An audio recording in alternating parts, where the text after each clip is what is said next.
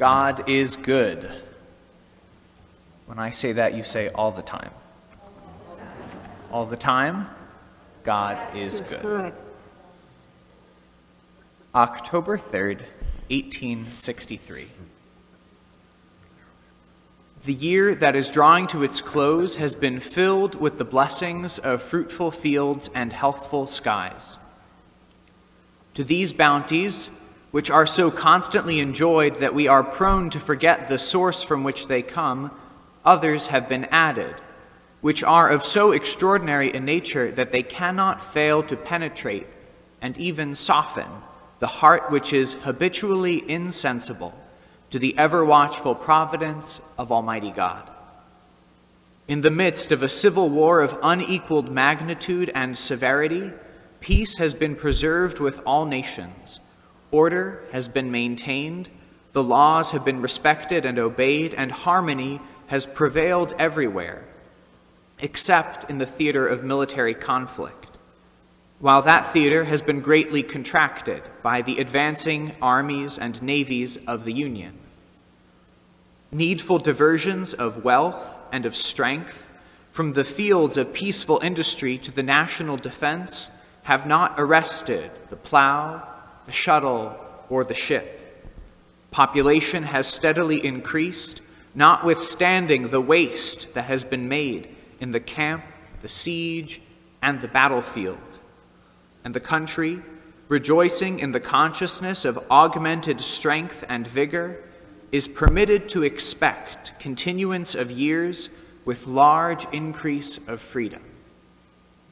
No human counsel hath devised, nor hath any mortal hand worked out these great things. They are the gracious gifts of the Most High God, who, while dealing with us in anger for our sins, hath nevertheless remembered mercy. It has seemed fit and proper to me that they should be solemnly, reverently, and gratefully acknowledged, as with one heart and one voice, by the whole American people. I do therefore invite my fellow citizens in every part of the United States, and also those who are at sea and those who are sojourning in foreign lands, to set apart and observe the last Thursday of November next as a day of thanksgiving and praise to our beneficent Father who dwelleth in the heavens. And I recommend to them that while offering up the ascriptions justly due to him for such singular deliverances and blessings, they do also, with humble penitence for our national perverseness and disobedience, commend to his tender care all those who have become widows, orphans, mourners, or sufferers in the lamentable civil strife in which we are unavoidably engaged, and fervently implore the interposition of the Almighty hand to heal the wounds of the nation and to restore it, as soon as may be consistent with the divine purposes, to the full enjoyment of peace, harmony, tranquility, and union. With that statement, Abraham Lincoln made Thanksgiving Day an annual and a regularly scheduled practice in the United States. Poll question. Within, God willing, the next year or so, there may be a coronavirus vaccine that will become widely available in the United States. When a coronavirus vaccine becomes widely available in the United States, which of the following do you think will happen? A, people will rejoice. They will take the vaccine and be satisfied. B, people won't care. COVID wasn't a big deal. C, people will get the vaccine, rejoice for a moment, and find something new to be angry about.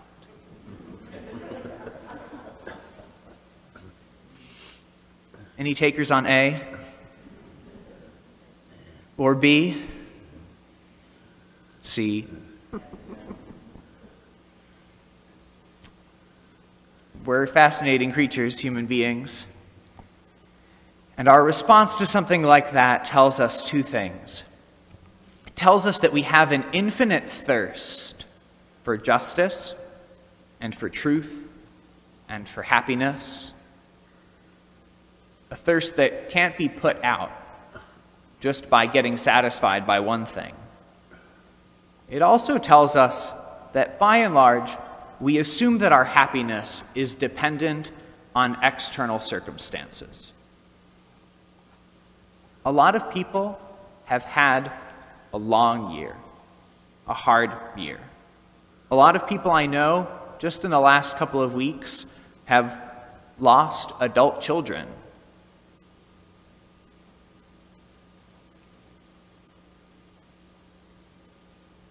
Is our happiness dependent on what happens to us? Or is our happiness dependent on who is for us? The person who is God. Everything else in life comes and goes. You have years that are great, and you have 2020. But God alone doesn't change. And when we hitch ourselves to his wagon, we know that there will be bumps, there will be problems, it will not be easy, we might get seasick, but that we will also end up in our heavenly home, and that we will move consistently and surely in the direction toward him. Everything else is an illusion. Our happiness comes ultimately from him. You can have a terrible year, you can have terrible things happen to you, you can be stressed and anxious or sad emotionally, and still be in a state that can be called real happiness. Because happiness, deeper than just an emotion, is a subterranean current. It's a real state of our hearts and our souls, of our being. That's why Jesus can say something like, "Blessed are they who mourn."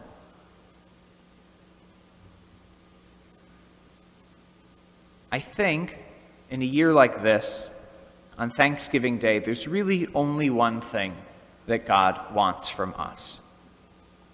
When I was in second year of seminary, we took our first preaching class, and it was nerve-wracking for everybody because you're preaching for the first time, you're self-conscious, all of your classmates are there, they will probably make fun of you at lunch. And I was particularly concerned because the order in which we were supposed to give our homilies was alphabetical. So I had to go first out of everyone in our class. And I thought that I did pretty well, but apparently I looked pretty nervous, and everyone could tell. And my professor, aware of this, said to me when I finished, "Nervousness is a sign of love, and you gave us yourself, and that was all we wanted." We may be in a state where we can feel like we could give ecstatic praise today. We may not be in that state. And I think what God wants from us most right now, what would give him the most thanks, would be to have just us, as we are, in front of him, with the feelings and the reactions that we have or don't have, not making a lot of noise, but just quiet and belonging to him. For God, this Thanksgiving, I think that would be enough.